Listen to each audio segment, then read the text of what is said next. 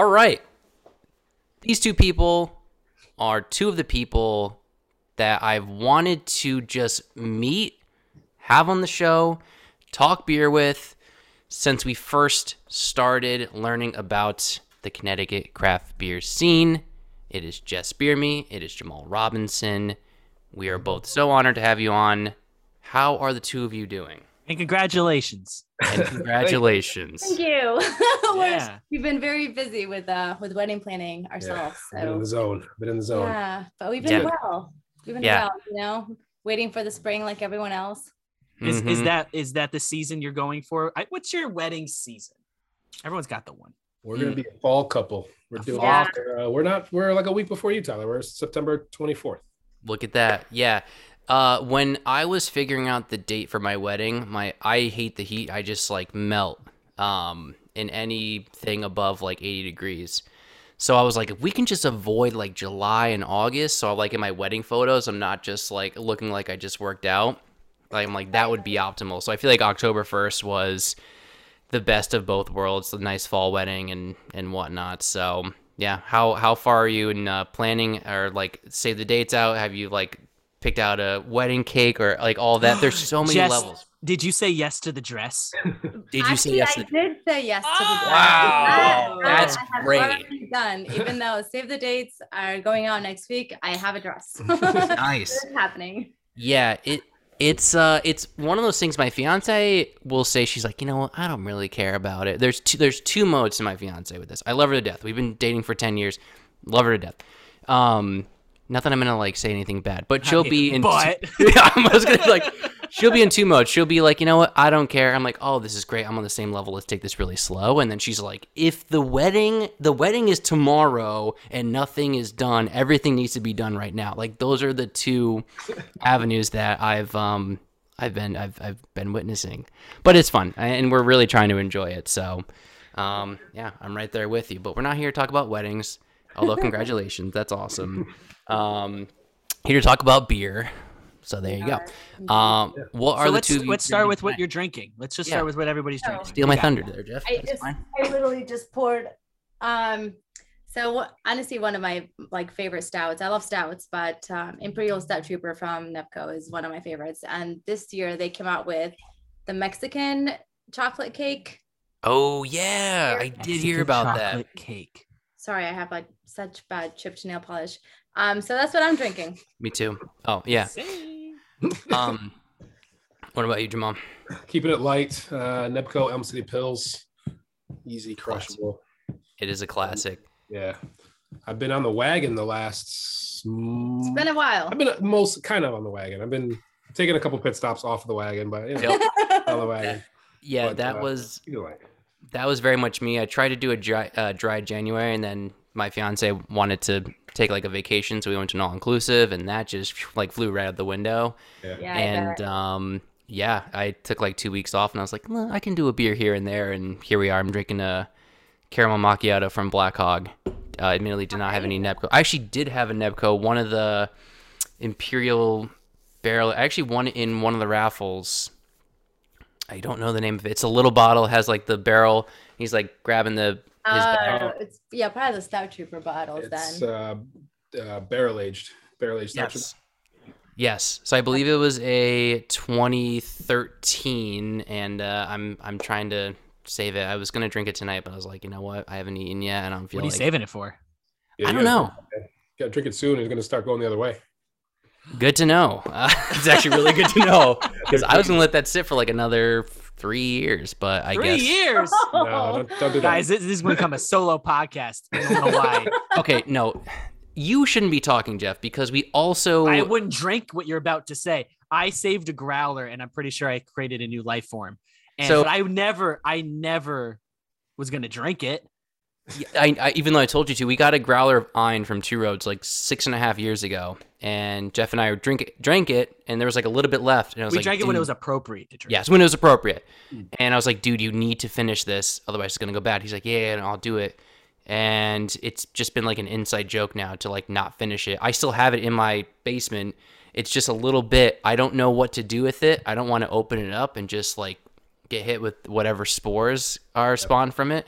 Throw the whole bottle out. Throw the whole glass and all. Just We put it- wanted to get a scientist to look at it, make content out of it, and then toss it somewhere that doesn't create another pandemic. I'm holding on to it. So yeah, between all that, and then I also have like bottles of like 3F. I actually saw at the time of recording this, I saw Jesse had just posted about it, so that's why I just thought I have like 3 bottles of that. So it's like it's a smorgasbord. I don't know what I'm doing here. I'm gonna spoil a nice Nebco beer. Like that's what you get with this. Let's get to know you guys, right? And on a beer level, right? So Sure. what are your preferred styles? You go to a brewery, you look at the list, maybe you're not as familiar with what they got. Where do your eyes go? IPA all day first. And I'm a classic West Coast IPA guy by heart. I'm not a huge New England hazy IPA. That's never really been my jam. I like them classic. I like some bitterness. I like some West Coast vibe in there, but balance too, which is why Sea Hag, not just being a company man, but Sea Hag's just an awesome go-to. It's a great answer. IPA first for me, but I've been drinking a lot of lagers lately too. Like, especially summertime, you want to be able to have 7 or 8. Yep. Yeah. Yes, sir. I like that. What about you, Jess? I would have to agree. I think I've always kind of been drawn to IPAs first, but right after it has to be a stout if they have one, because I do love my stouts, and I love a barrel aged stout the most. Nice. So I have no problem starting with like a high ABV and just, a heavy hitter. I don't mind them. I love them. You know Tom M listens to this, right? That's why you're saying this. Don't tell him that. We'll cut that out. We'll cut it out. Yeah. I was gonna follow up and say, is it always stout season? You can say no. Just say no. No, actually, for me it is. I will gladly drink a Yeah, she stout loves midsummer. Like I have no problem. I'm So- pretty sure I see you post a picture and you're on the beach and you're holding a stout. Yeah, I'm and pretty sure I saw that. And I like them at room temperature. Like I don't need them fancy. Like I don't know. It's been like a style that I really, really like. Good for you. I don't know if I'm that tough. I'm absolutely not. I've done that before. I'm like, you know what? I'm going to give it a shot. It's like 90 degrees, 100% humidity. And then I have one. I'm like, this is the worst idea I've ever had in my life. Wreaks havoc. To your point, Jamal, because you talked about lagers, and with the two of you obviously being so close to the beer scene, is the trend in 2022 going to be more breweries producing more lagers? Are you starting to see that as two individuals who are so close to the source? I'd say like in the scene, we've been talking about it for a few years now. That lagers are making a comeback. Lagers make a comeback. I think from the brewer side and from the kind of classic beer drinker side, I think lagers are finally coming back. I think people are starting to get a little palate fatigue with like overly hazy, overly lactose beers. The lactose. Yeah. Yes, definitely lactose. But at the same time, there's still a lot of people drinking them. They're still selling like crazy. So I'd like to see it come back. I know we're going to be playing a lot more in the lager world this year as a brand at Nebco. It'd be nice to see it the year. But that's been the kind of question for the last, I'd say, 4 or 5 years in the beer scene. It really is like a staring contest of who's going to blink first, and that like who's going to be the brewery that's going to start the trend of making more lagers. Maybe not so much like having like an East Rock who specializes in that, but having a place that is known for IPAs start like shifting gear a little bit. Because since we've been doing this, you're absolutely right. Like I feel like I hear this all the time. It's like, all right, this is the year of like low ABV beers and lagers and pilsners, and that was like 3 years ago. Yeah. And then like 2020 hit, and everything was like, you know what? It doesn't matter. Like, do whatever you want. I think people are like there's breweries doing it. It's just we're waiting on drinkers, man. I think we're just waiting on people to just like the beer really is there, but the beer is kind of there. Like Counterweight's, Workhorse. We've had Elm City forever. You've got Fox Farms making some dope lagers. Like there's a bunch of good lagers out there. It's just waiting for the scene. Waiting for people to start. Well, with all these like super hazy IPAs and these crazy variants, it's like the people that are drawn to that have more of a variety all the time, So it's like until that's kind of exhausted, they're not going to necessarily turn to like a lager or a pilsner. Not yet. Yeah. I have a question about an IPA. Okay. So what is it? You were lining that up like. Go on. I'm sorry. Have you ever met anybody who has an IPA and then just sneezes uncontrollably for about 10 minutes straight? I have heard of that. Yes. All right. I'm not weird. How about that, Ty? I have heard of that. Stupid son of a bitch. I'm not weird. Okay. Go No, on. you're Is it weird. Like the hops in Yeah, it? That... yeah, the hops. I've there's like I know like two people, and I can't put a name right now, but I know like one or two people that's that same thing. They start sneezing after an IPA. It's we went to Oktoberfest, it's the last one, and I started to sneeze, and I felt the eyes on me because after everyone was like, "Oh, he's got it. He's got the corona." I was like, "Oh no, I'm just sensitive to the hops, man. Leave me alone." All right, just making sure. I just needed to know from you guys are in it. That's so Thank funny. I got other symptoms, but we won't get into that. We'll keep it classy here. Yeah. I can't believe that. Yeah, we're convinced, and it's not a bit. Like, I think Jeff is allergic to IPAs, I think I have an issue. which is very ironic because, like, we're really trying to, like, build something within, like, the craft beer scene. We're like, hey, one half of us can't drink the subject matter. Not great. Can't, but doesn't mean plenty won't. of beers, man. Plenty of beers. Like IPAs get all the hype, but that's what's great about craft beer. There's a billion styles. There's a lot of good styles. Mhm. Yeah. That is true. So within, I kind of teased the headline of what I'm going to ask now. Both of you work for NEPCO, is that correct? Mhm. Okay, cool. Tell us a little bit about what the two of you do there. Yeah, I am the director of sales and marketing. So oversee everything that we distribute outside of the brewery, and then all of our marketing efforts. And Jess is on our marketing team. Yeah, I'm their social media coordinator. So I do all of their content and posting and email marketing and all that for them. So it's a lot of fun, really. And it's cool because I get to utilize everything that I've always enjoyed as far as beer and social media and my hobby and love for photography, and just combine it all in one. It's pretty awesome. That's the dream right there. Yeah. We're about to learn something, Ty, about all of this because you run your Jess Beer Me account is also very successful. So you've got two accounts that you're running, right? That you're helping run. So, Yeah. All right, Ty, like we got experts on. Yeah. Can you just give us, no one else is listening, how can we grow? How can we suck less? Jess, go on. I have a tip for you. If you're, I guess how do I say this? You are Be nice. Be honest, please. No. Like what I was gonna say is, don't announce your engagement because you lose a ton of followers. Like what happened to me. But that is totally okay because you know what? I'd rather have it that way. I'd rather have the. All seriousness, did they legitimately look and go, well, I guess I don't have a chance now? Is that really I what happened? assume so, but it was funny. I mean, I got news for you, like, folks. You didn't have a chance to begin with. It's it was Instagram. really funny. All right. Yeah. Chill. So I think, How many followers did you lose? I think I lost like 300. What? Yeah. And it's funny because whenever I post anything wedding, or the other day I posted about like asking for recommendations for like videography and photography and whatnot. Mind you, I get awesome feedback whenever I ask anything on there, which is fantastic. But I also notice a like fluctuation on my page. I'm like, oh, like look at that engagement, look at those followings. They just start going so it's just it's so funny, but I'm okay with it. Like I said, I'd rather get them out of the way now, and my page is what it is. This is my life. That's the reality of it, and I'm gonna post whatever I want on there. So you're either in it or you're not. That's the right attitude. I do understand a little bit. When Tyler got engaged, I unfollowed him on social media immediately. I was like, I'm not looking at this shit. I can't deal with it. But then you're like, wait, but let me FaceTime you because I miss you. Exactly.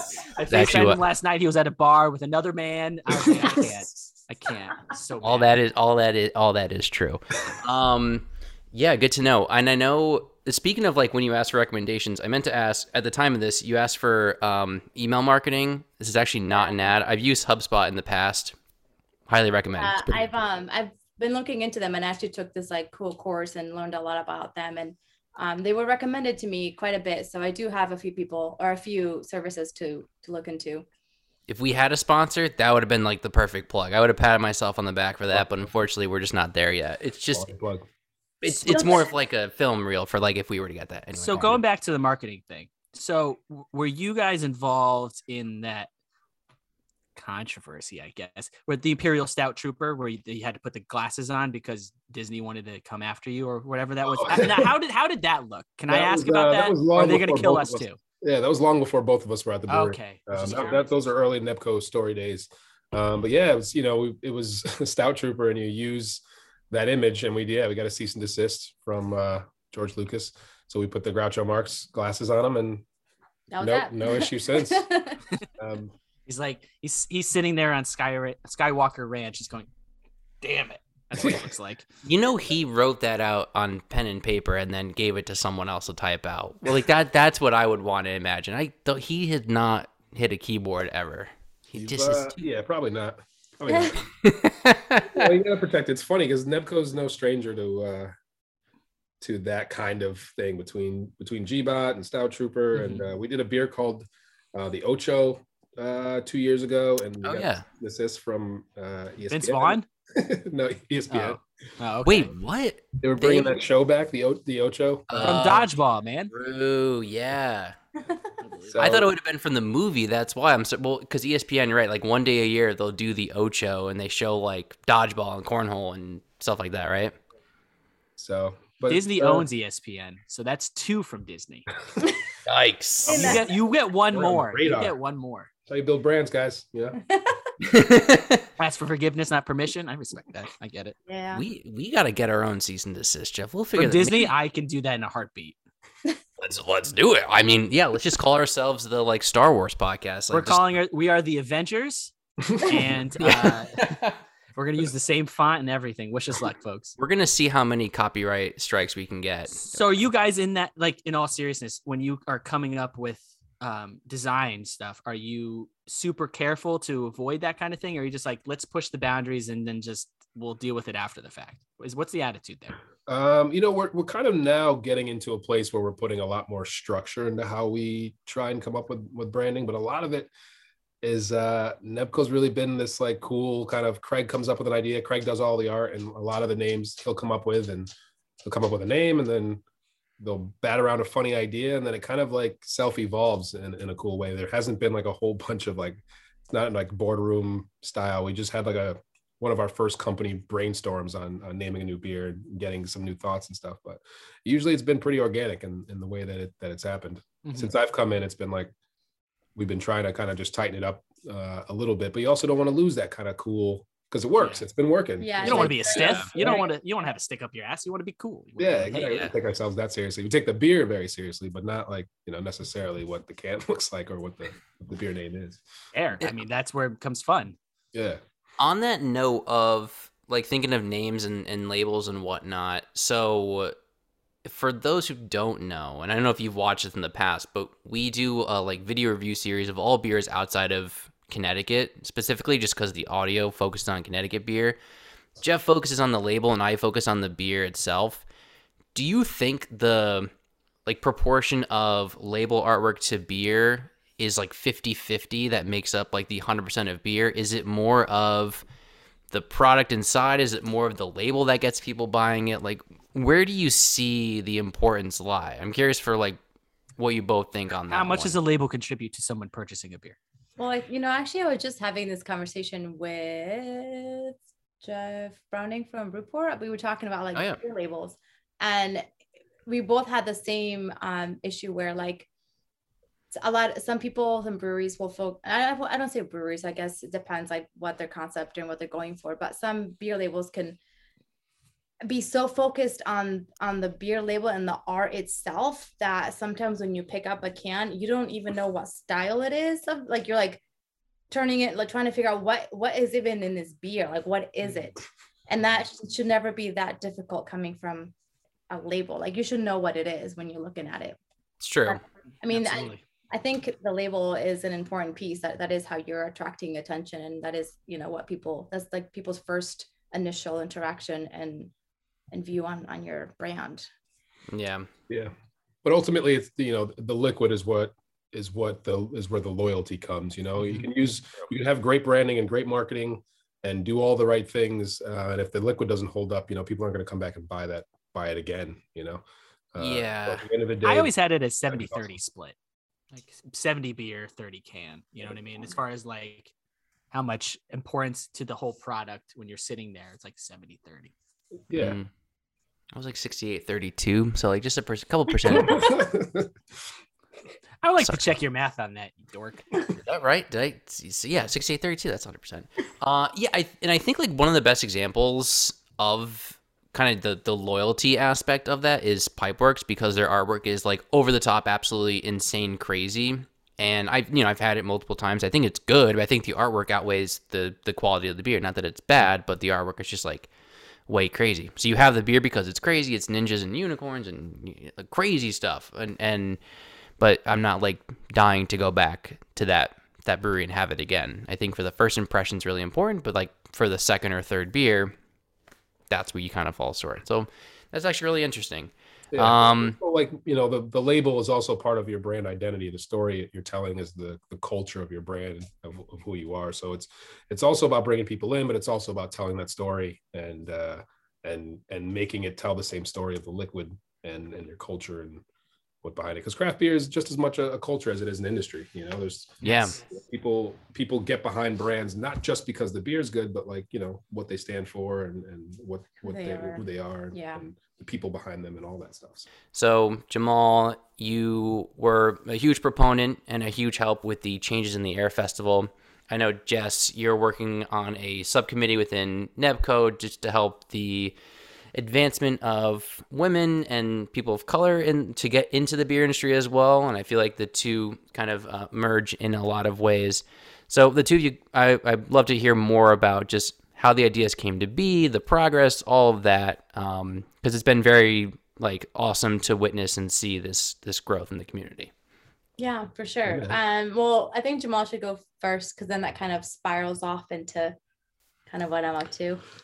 Yeah. So during 2020, we decided to start in the what we call our equality committee at the brewery, and the focus there, especially to help to try and diversify the beer industry. I'm trying to bring some awareness to racial injustice and to help Black communities in our area. We're big on community in general as a brand. Craft beer is big on community, and there's one of the things that we noticed that we weren't really doing anything specifically for Black community. And knowing that the beer industry is obviously very white male dominated, so it's not a true reflection of people in general and people that can go to breweries and trying to make our brewery a more comfortable place and make the industry a more comfortable place for everyone in general. So our first big initiative was to start a scholarship, an African American Brewer Scholarship, which is we kicked off as an annual scholarship where we run it's a $15,000 program that Sacred Heart University has. And it's an 11-month program, and it takes you through all the key points and basics of brewing, running a brewery, owning a brewery, managing a brewery, et cetera. It touches on marketing and sales as well. And it also follows up with a 6-week internship at a brewery in Connecticut. So we launched this scholarship, and the idea is, again, to diversify the industry, but we wanted to build something that was going to be long-term and kind of ingrained in our culture and help the industry overall. So I teamed up with Phil Pappas and the Connecticut Brewers Guild to launch a endowed scholarship. And the goal here is to raise $250,000 over the next 5 years. And our goal is $50K a year. And once we get to that $250K, it allows it to the interest from that $250K spins off and pays for an entire scholarship annually in perpetuity. Wow. So that's the biggest goal there. And it's a big lift, right? It's $250,000. A lot of money. It's a lot. Yeah. So reaching out to, what was cool about it though, is that a lot of other breweries locally have reached out wanting to either donate or to be a part of the fundraising as a whole. Athletic Brewing reached out and they're like, this initiative's awesome. We'd like to just throw another $15,000 for the next 5 years on top of it, so you can put another annual scholarship through. Two Roads helped out last year as well. So we actually were able to put four students of color through the brewing science program last year in the first year. And 2 were women, which was amazing. Oh, that's awesome. Yeah, that is awesome. So as we're doing our annual scholarship, so we have a beer that we brew in our pilot system once a quarter called our Equality IPA, and all the proceeds from that go towards paying our annual scholarship.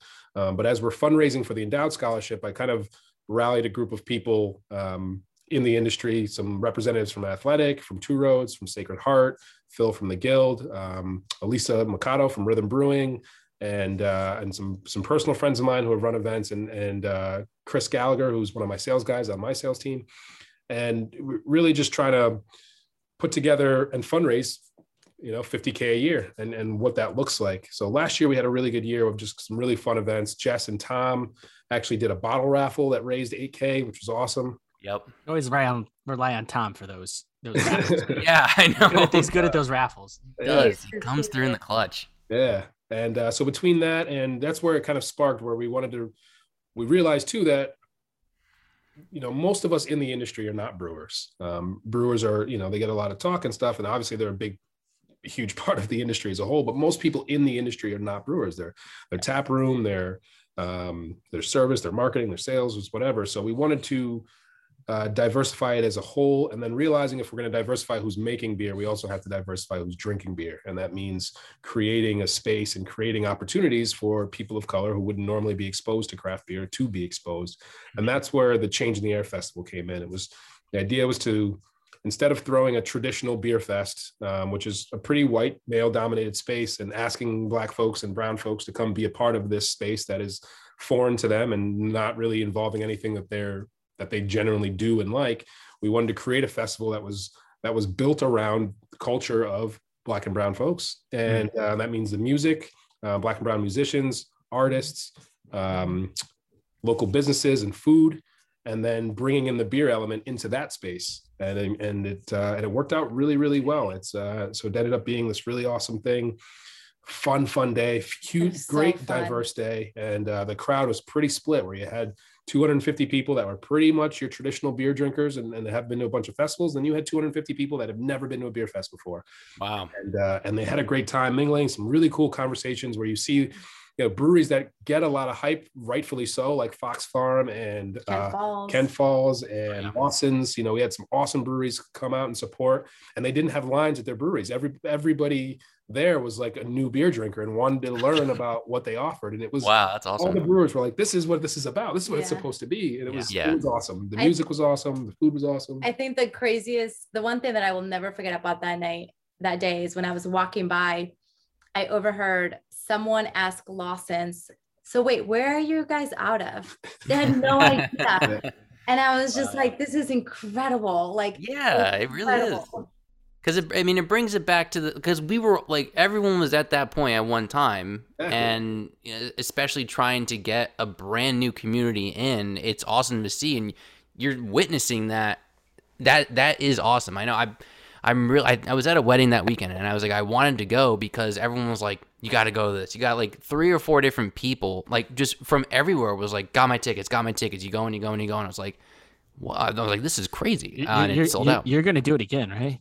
Yeah, we're do. Yeah. Happening. It's going to be June 18th this year. Nice. Put it on your calendars. Juneteenth weekend. We're going to kick off we're going to do a 2-day event where the Friday will be a really cool beer dinner. And Saturday will be the beer festival itself at Bears Barbecue again. Okay. But this year we're going to do it a little bit bigger, a little bit better, tighten it up and add some more fun elements. And it's going to be awesome. Cool. You kind of mentioned it, and Jess, we'll get to the part that transitions to what you want to talk about in a minute. But I just had a question. You mentioned that is it like a cultural difference and an interest difference? Is that why we're not seeing as many people of color in our mainstream craft beer industry? If mainstream craft beer is a thing, doesn't even make sense. A thing is there something else going on? Is it basically just like there seems to just be a divide and they're just not occupying those spaces? There's definitely a cultural difference. I mean, would you go into a hip hop or a Latin club if you didn't listen or know anything about hip hop or Latin and then feel comfortable in that space, right?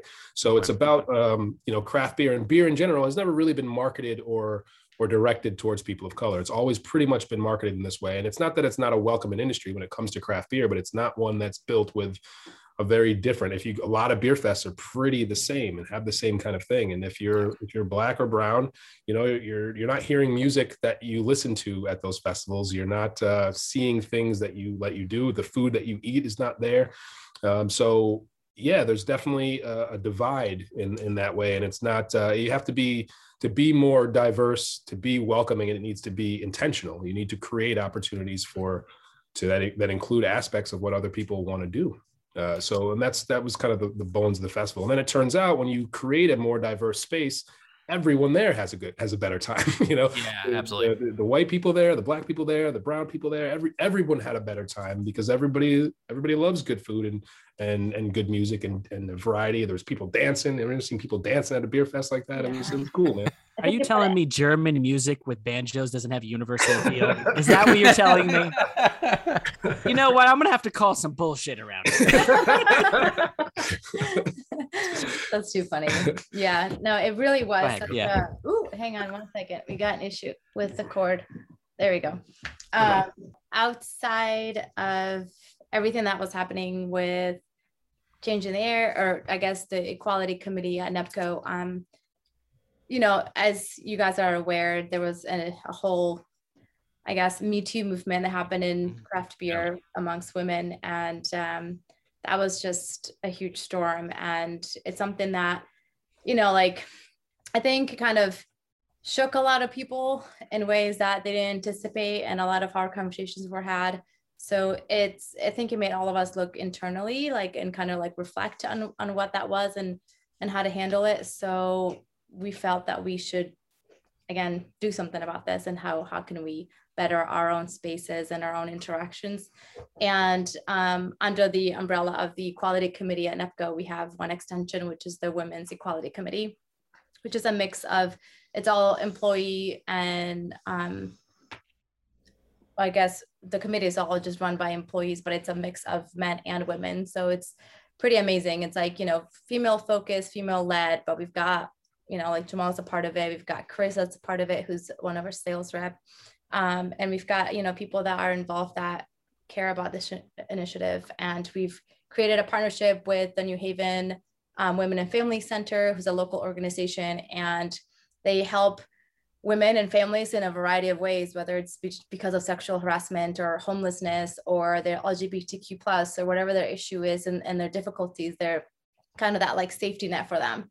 And they are always in need of monetary and items and donations and support and, spreading awareness. So we decided that would be a perfect partner for us. And especially because they have multiple locations and they cover a majority part of Connecticut, which is amazing. So they even can help breweries write their own policies on certain topics. They're your allies on so many and resource for so many different topics.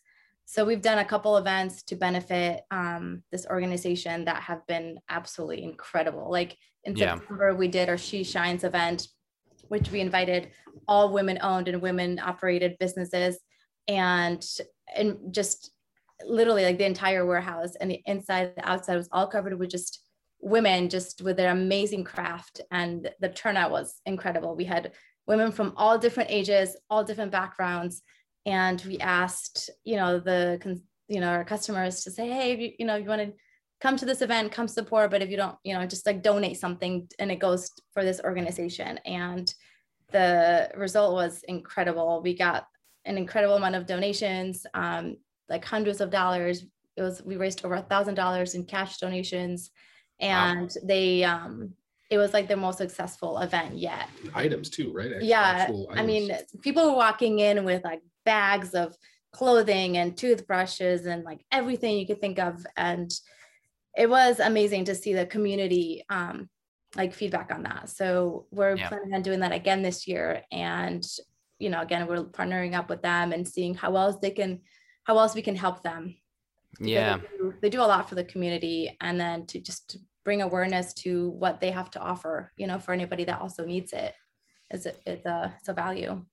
Yeah. And it's awesome to see all these initiatives coming up, especially just in this journey of us learning about it and being very much on the outside looking in. We saw this, and it's a thing, but we followed the whole sort of thing from the beginning with Brianne Allen and all the stories that were being shared and how you're seeing it happen, and all these very detailed stories that I'm reading these. I'm just it doesn't, you can't comprehend what a lot of these women had to go through. I can't imagine it. Yeah. And it's like imagining the number 1 million. Picture that number. You can't. No. So it's like, you know, this stuff happens, but that the magnitude at which it was happening was just so Yeah. staggering. And And you know, the you sad don't know what to part- do with it. It's Yeah. as in our chairs, we just didn't know what to do with any of this. Yeah. Like, what do we Right. do? You know? And I think Okay. even though we've had, I think a lot of people became even more aware of it and had more conversations, Yeah. but it's shitty that it's still happening, you know, still happens every day in a lot of different places outside of even work. Believe it or not, I went to try on wedding dresses, and two white women were working there, and the woman that I was working with told me that I was a very different girl, that the wedding dress I had was beautiful and great, but that I was very different because of my hair and my tattoos, that, you know, I was just different. What? And I just looked at her and I was like, wait a minute, I'm supposed to be feeling like the most beautiful person ever in this wedding. Yeah. Why are you telling me that I look different? And then Yeah. you go ahead and tell me why. So it's like little things like that, you know, it doesn't matter where you look, whether it's in beer, whether it's in like bridal, you know, boutiques, like it's just, people need to become aware of this stuff, and it's not okay. You know? Yeah. And if you Definitely see not. it, I think it's Jeez. one of those things that if you see it, just be that voice, and that's what we need. Yeah. and- I'm going to ask a bit of a deeper question, and feel free to do what you can with this, because I still can't wrap my. Why do you think this occurs in the craft beer industry, and like at the magnitude that it has? Like, what do you think contributes to that magnitude? Like, what about the culture of breweries and craft beer think that so many women have experienced so much of this? Well, I think it's because one, it's more of like a customer service when you talk about taproom staff and the type of jobs that some of the, like, you know, brew house jobs entail, where there's a ton of, there's this like sense of like power and men and people that hold these higher positions that are able to just kind of manipulate you and treat you in certain ways in order to accomplish what they want and they seek as the end goal.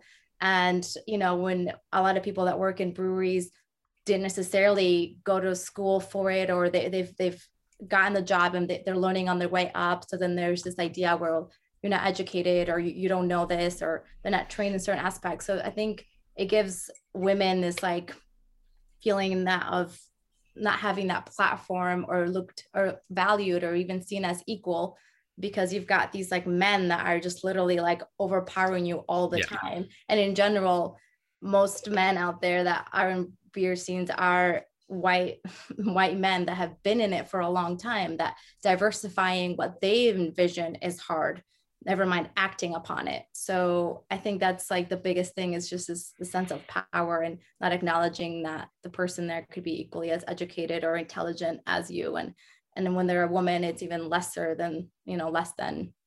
But it's something, it's these assumptions that are made, just like immediate assumptions based on nothing else but what and category they fit in about their competence. And it's just I think, you know, that stereotype, that immediate image, they look at you, you're not a man, and then on top of that you're a woman, and then if you're a woman you look like this, like this, like this. So they just kind of break you down and then put you in this category that like pretty much you're just open to just receive whatever they are, you know, willing to give you. And then how much do you think of alcohol kind of plays into this? You know, like what I know that I don't actually know. I just the theory just kind of thrown around, especially in this, when the workplace actually has alcohol involved in it. And I'm somebody who believes that you are responsible for your actions 100% under the influence of alcohol. I don't give a fuck. Like, I don't care what you say when you're drunk, you're responsible for what you said, period, or do. However, I just also believe like I also think that there has to be some kind of influence that alcohol has in that workplace to escalate this stuff more than it already would be at a staggering level, and then bring it up that much more. Do you find that? This is just a thought. I'm just curious. Yeah, I mean, I think that it's something that if it's going to happen, that means that it's already there. Right. Alcohol is just going to heighten it, you know, Right. like someone who is a pretty, like someone that you would think of like a nice guy, like will help anybody, respectful. I'd be shocked if he had a beer or a couple beers, felt drunk, and then next thing you know, is like harassing a woman. But if someone who's already kind of like not a nice person and is kind of known to be a jerk, not the nicest, and has beers, his behavior is heightened, then yeah. But I think if you're gonna be that type of aggressor, you're already there. You're already there. It's just gonna give you the courage to do something you would already do. Right. Yeah. Right. Yeah. There's a reality too of, unfortunately it's the beer business isn't exclusive, to that. I think it's a pretty societal thing in general. But like certainly heightened from our perspective. You see it in the service industry as a whole. And then obviously we're in the beer industry, so that's where we have the most viewpoint on it, but it's it's an issue in every industry, unfortunately. You talked about an Ecuadorian and a Jamaican, so like we've experienced some things. When you talk about diversifying, the tap rooms and beer scenes, there's been countless of times where I'm the only ethnic non-white person like that's there. It's just how it goes. Like with a lot of my beer friends, I've always been the only person of color. So it is a little bit different. And I honestly think the things like the festival you put on and these subcommittees, I think do ease that transition. So someone is not the only gender or race in a community that is meant to be so close. Because we are two white male here, like I have no I have idea. A beard. Oh God. What have True. I done? Yeah. Oh. I don't have baby face, but no, it's we're usually not, especially in the beer industry, we're not the only person of a gender or a race in a room, in a tap room, anything like that. Right. To see it and read these kind of firsthand accounts where people are fearing for their lives, or you're feeling alienated. It's like it exists, but really like sitting down and reading it, it's like, man, I can't imagine that, and seeing what the two of you are doing, and you're seeing this applied with things like the Brave Noise beer and the initiative behind that on a national level.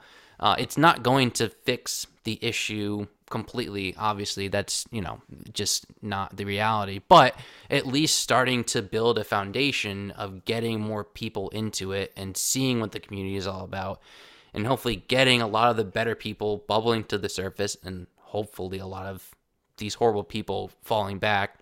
Is it going to happen? Maybe, maybe not. But the thing that resonates that I keep thinking about is that woman who like went up to Lawson's and was like, "Where are you based out of?" And it's like those little things that help bridge that gap and help build the community to make it maybe 0.5% better, maybe 1% better year over year. So 1% could be a lot. Yeah, absolutely. I'm not. I can't do math, but it can be a lot. Yeah, no, you can't. Neither of us can do math. We were journalism and you work in a school, so yeah, no. Math is Our not children are screwed. So like to see that, is something that's great to see, and I hope that what happens, kind of the byproduct of this, is something that continues to be positive moving forward. So people at home who are listening, who have listened to the two of you lay out beautifully the issue and what's being done, what can they do? Right? So they hear all the stuff that you guys are able to do. How can they, if they are so motivated, if they have the time, they have the money, they have the resources, how could they help these causes if they so wish to do so? We can certainly donate to any of the causes that are doing things. Go to the events, be a part of the blend, be a part of the new culture and the movement as a whole. Having people in that tap room that are like open-minded and willing to have conversations and talk to people and create new conversations. That's huge when you're sitting next to someone that you who might be feeling alienated and is not from that space, to be welcoming, go that extra mile, and then to crush the bullshit if you happen to be there and see it, to be bold enough to be like, yeah, that's not cool, and stand up for people who might not necessarily have that voice, and normalize making people feel uncomfortable for being assholes. Yeah, I think we need to. Yeah, go ahead, Jess. Sorry. I know, to that I was gonna say, don't try to fit in and be cool and join that, because that's only gonna do the opposite. So I think we need to change the gatekeeping thing. Right? I was just about to say that. We have gatekeepers, and I think we need to shift their power a little bit, right? Yeah. And make them right at the gates of the assholes instead of what kind of beer you like. Imagine that power just repurposed. Judge fewer people for liking milkshake IPAs or fruited sours. And judge okay? them for being douchebags. Yes. Okay. We need to shift the focus. Okay. I drink both of those. I'm okay to admit it. Okay. But what do you think? All right. So all right. Let's shake it up a bit. What is the line? I've been asking this a lot because I want to get I'm trying to get a good sample size. When is it not beer anymore? Like what at what point do you think is it still even beer? just admit it. You like 450 North. It's fine. Just admit it. I'm not going to sit here and judge. Stuff I've had, and it's straight up juice. It's like a straight up like light smoothie with a lot of fruit puree, and not that it isn't delicious, right. But is it beer though? Yeah, well, if it's got those ingredients, I mean, there's malt, water, yeast, hops. You can do that in a lot of different ways and come out with beer. I think I consider myself an old school beer guy. I've been in the beer business 16 years, and so I still sometimes I can't wrap my head around a lot of the lacto. I know I'll get some stuff, and I'm like, this can has graham cracker, cheesecake, Oreo, fudge, some other stuff. It's like my shopping list going down a can. But at the same time, there's a lot of these kind of beers that I wouldn't drink that have brought people into craft beer, and I think palates evolve. That's one of the things that you definitely see. I think you've got a bunch of people that have started with a hazy IPA that are drinking crisp, really well made lagers now, and drinking and evolving to IPAs. I think there's a starting ground. So I try not to be I try not to talk too much shit, because there's a reality to everyone's palate is different and it evolves. And what's good to me is not necessarily good to someone else. Although I think a properly well-made style is a properly well-made style. There is shit, is what you're saying. There is such a thing as bad beer, Okay. Yes. But I think it's done a lot of positive things, because I've definitely seen a lot of people, friends of mine, when I got into the beer business, and my friends they were still drinking Bud Lights, are now drinking craft beer on the regular, and they started with entry level. They started with a Blue Moon or a Shock Top, and then they found like the best white IPA, or the best white ale, in Allagash, and being like, all right, this is what this beer is supposed to be, and those other stuff kind of got me here. Or they're drinking, a great IPA, and they started off with some hazy stuff, and they evolved. And I've seen a lot of people that I know that started with the hazy, juicy IPAs, and then they got the palate fatigue, and they're like, I can't drink this shit anymore. Can't do 16 ounces of those anymore. Yeah. Like give somebody diabetes, like just chill out with all this sugar, man. The thing that really kills your palate for hazy IPAs is when you're really excited to go to like Treehouse for the first time, and you buy like 4 cases thinking like, you're going to give this away to friends. And then you have like 2 cases over the course of like a month, and you get really sick of it. Is this a personal story? What the hell's happening? No, personal. This is a friend, personal. It's a friend. I'm just saying, if I were to do that, I would understand the palate fatigue. Imagine how hard I would sneeze. You look at Treehouse, and I think Treehouse is a great example of, someone doing the hazy IPA really well, and that's like, that beer is great, and that beer is awesome. And I'm like, I get that. When you drink it, you're like, yeah, this is delicious. I get it. They're not all that. not everybody's doing that. No, absolutely not. But teach his own in a lot of ways. Yeah.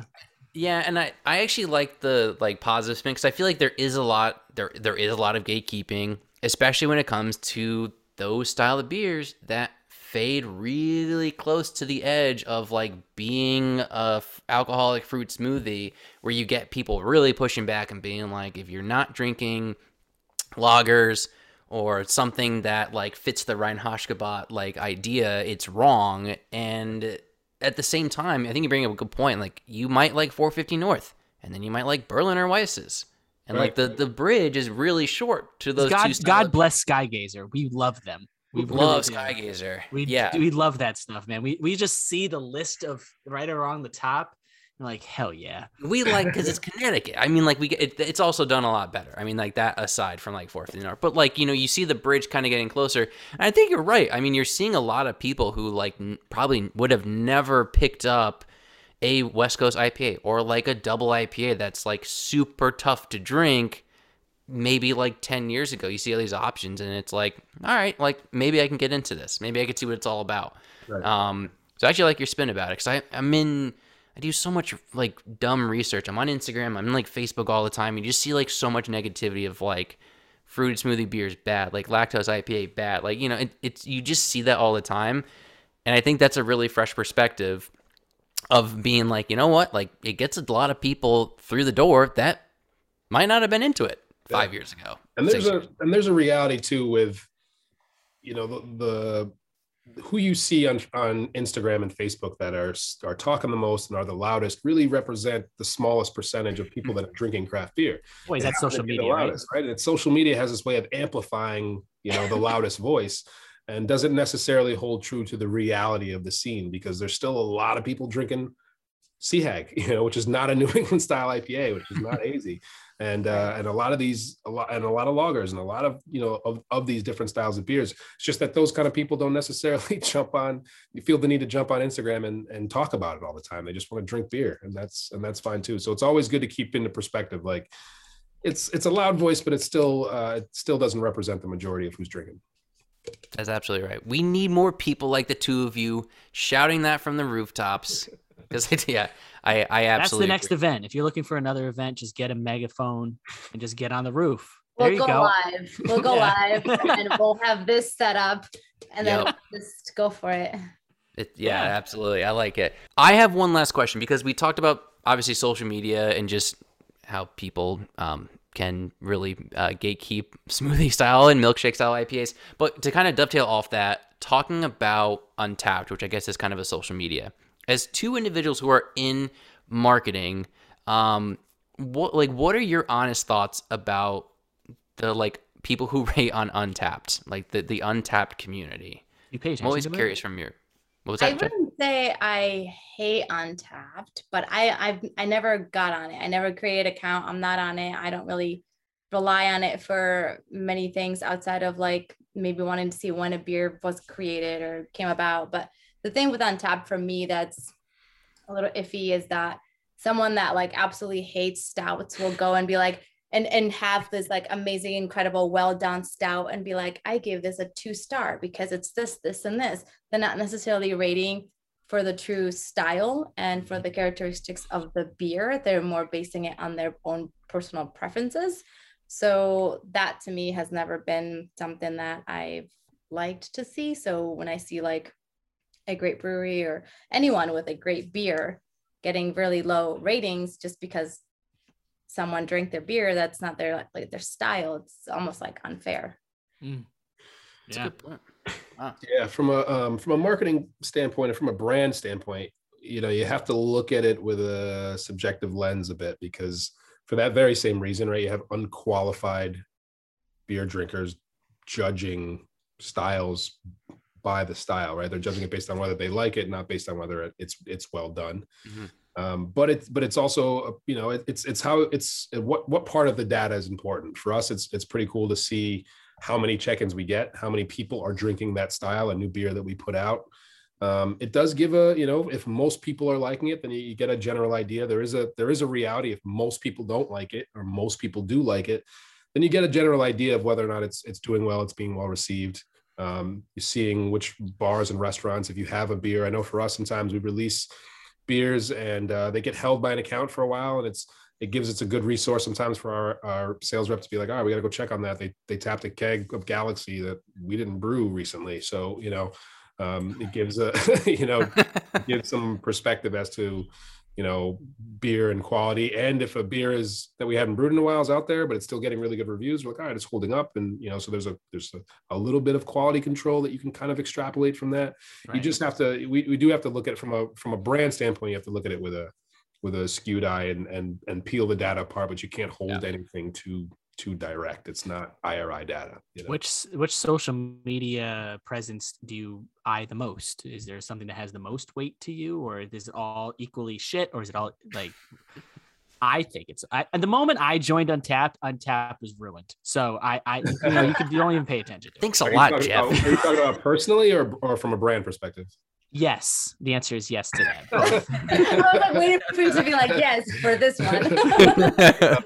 Both. we see, and Jess can speak better to this, but we definitely see two different kind of interactions between our social medias. Okay.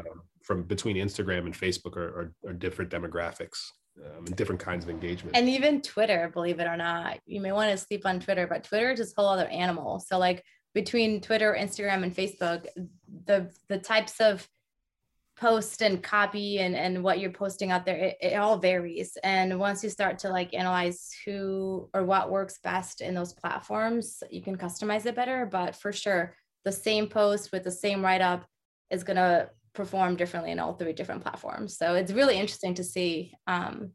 It's cool. What about TikTok? What about TikTok, guys? What's happened with TikTok? It's like this whole other thing that like everyone's like, oh, go on TikTok. But the thing too, like I've noticed that with breweries, it's a little bit interesting because, you know, there's the whole like trying to keep up with trends and trying to do all these things and using the same popular songs. But in my point of view, NEPCO doesn't have a TikTok yet. And if it does, we'll have to figure out what that is as far as the brand and what part of NEPCO will kind of be utilized through TikTok. But I think just as long as you're like authentic and all of those things and being true and making sure that, you know, you are showing the quality, you are showing the people and all those ways is important, not necessarily like keeping up with the newest trends, because a lot of the times that kind of can go either way, you know, it can show you the good or bad side of something and you never know how it's going to work. How the hell do you become authentic on social media? I don't even know. Yeah, from a brand perspective, it's interesting because, you know, like NEPCO, for instance, has never been a brand with this like very clear cut, you know, marketing strategy and kind of brand identity. It's you know, our packaging, although has consistency, you know, you'll always see the logo in the same space, but they don't necessarily like all tie together in the same way, right? Like Sea Hag and Supernaut and, you know, Stegosaurus and Fuzzy Baby Ducks are all like, you know, very different from whatever, but that's also part of the brand identity, right? It's this kind of like loose, fun feel of not taking it too seriously, but and our culture is kind of like that. If you hang out with anybody in our brewery, they're all goofy dudes, you know, they're goofy men and women, and they're funny people and they love to have a good time. So we do funny videos, and we you know, sometimes we'll spend an entire Saturday between ownership all the way down to packaging or taproom or anybody, and the whole company's working on a funny video of Rob being undercover boss. Oh my God, if you guys I saw that. It was yeah. We had so fun. much fun. And the thing is, like, everyone in the brewery was like in it. And we all wanted to like execute on this thing and create this funny video. Yeah, he did the golden ticket thing. He dressed up as like an Oompa Loompa, right? Like, yeah, we did. For our Oktoberfest, our fest beer is called Schnitzengiggles. So we sent out golden lids, and you know, people won, and then we did this whole like crazy Oktoberfest thing, which was cool because everybody does an Oktoberfest. It gives us an opportunity to be ourselves and be different, but still bringing really awesome fest style beers to the table. So taking the beer very seriously, but like just having a bunch of fun, doing some dumb shit for the day, and just having Oompa Loompas. I like it's creative too. I had a thought when that first came out. Did you ever like have a fear that a like office style situation would happen where the gold like cans would all fall within the same like 4-pack or 6-pack, and this person's just like holding all the you guys ever watch The Office? You know where we're referencing. Do you know what I'm referring to on The Office? Yeah. Okay. Our packaging team and our brew team, they hide the lids, so they make sure that they're all on. That there's one on different pallets going to different distributors that are, you know. But that'd be funny. I was like, this is really smart, and then I was like, wait, what if like one store gets like all the lids? No, but it was a fun thing, and it's fun to see people like actually going out, posting pictures, sending us pictures of them finding the lid, and then we put together a pretty friggin' insane private crazy tour. It's like wild. Wonka style tour. I'll have to send you the video. It's nuts how much time we put into the bubbles to the canned mace to the balloons. We make them sign this giant Wonka style contract that gets I'm not saying I'll admit I did like look when the contest was going on in like my liquor store, and I would like look through like You're the. like, just maybe. Let I me. was like, maybe it's here, and I can like try and. But you don't want to be like that crazy person who's like, it's for a contest, and you're just pulling out like. But you know what? It's like, How- sir, this is a Wendy's. Please get out. You don't understand. how many- Yeah. I forget the number as to how many cases went out to the. We to sent the out lids. 1,000 cases. We sent out 10 lids, and only I think 6 came back. Yeah. Really? Yeah. So I think there's a reality that some people just aren't even on social media, don't even They're actually probably know like, about that's the a contest. cool lid. So like, Yeah. Throw it. yeah. Damn. That's All right, insane. so I'm gonna wrap this up with one more Yeah. question. I like to do a segment. It's called "What's in Your Fridge," and it starts with a simple question. Guys, what's in your fridge? You don't want to know what's in our fridge. Do you want me to start? He's gonna I have a, take you. He's gonna take you to. Yes, Please do, take us on the yes. tour. Here we Come go. with me. Come with So Yes. for the This is people beautiful. listening, we are being Wait, carried by Jamal over to his fridge, and he's going to show us what's inside.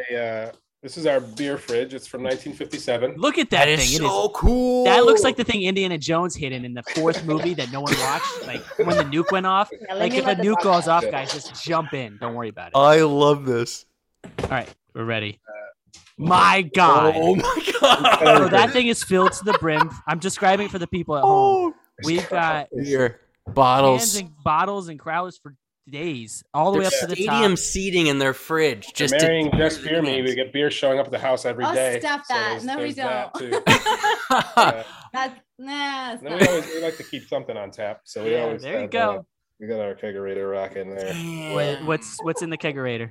It's actually a beer that called Jamrock that Andy, former brewer Dockside, brewed for us. He brewed for Change in the Air Festival. It's made with Jamaican sorrel flowers, modeled after my grandma's sorrel wine recipe. Wow. Really cool. What? I don't mean to be creepy, but it's a lovely home. Ow. I love that. That is awesome. Yeah. Let me know when you guys want to like come over and help us, clear out this beer. Go for through us. it a bit. Yeah, no We problem, show you the anytime. cellar, and we have cubbies full of beers that we need to drink. Also. Yeah, like a bunch of stout bottles, and then we've got. I love my bourbon. I We mean, love like, bourbon. yeah, like I'm free whenever. I'll like, I'll you just know. stay away from the IPAs. You guys want to Yeah. come and get like snowed in on Saturday? Oh, that's so fun. You know what? I like your I thinking. hear there's, bring your fiance, your neighbor.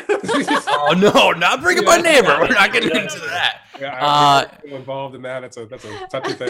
Oh, God, it's so Yeah, good. that is awesome. When you first said that, I was like, oh, do they like not have any beer in their fridge? Do we put them on the spot? I was like, I'll go first. I have a kegerator with my CO2 tank and 2 beers in it. Like, I'll start. Like, I had high expectations and you exceeded them. So Yeah. I'm very excited. I'm surprised, but I'm like not surprised. I'm like, okay, like there's 8,000 beers that are like rare and this and that. I saw a bottle of 3F on the shelf. I'm like, okay, well that makes. Did I see one of those gold tops? Are you taking one? Oh.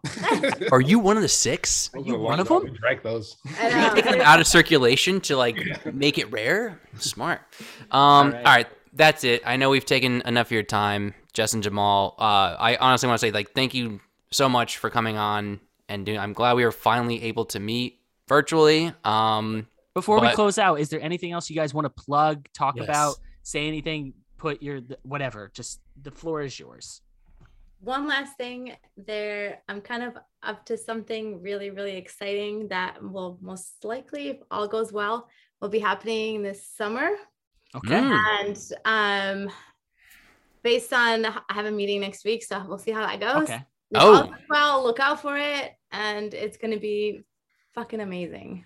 Follow everybody's social media here. So follow Yes. ours, follow Jess, follow Jamal, follow Nebco, and I'm sure that will end up somewhere and we'll learn all about it. And thank you guys for having us. Yeah, really Um, appreciate it. Please. Thanks don't for coming need- on. Cool. I learned a lot. I knew about these events that you were doing, these initiatives that you were doing, but it's nice to get deeper into the weeds and kind of talk about it more. And I feel like I came out learning something. So thank you.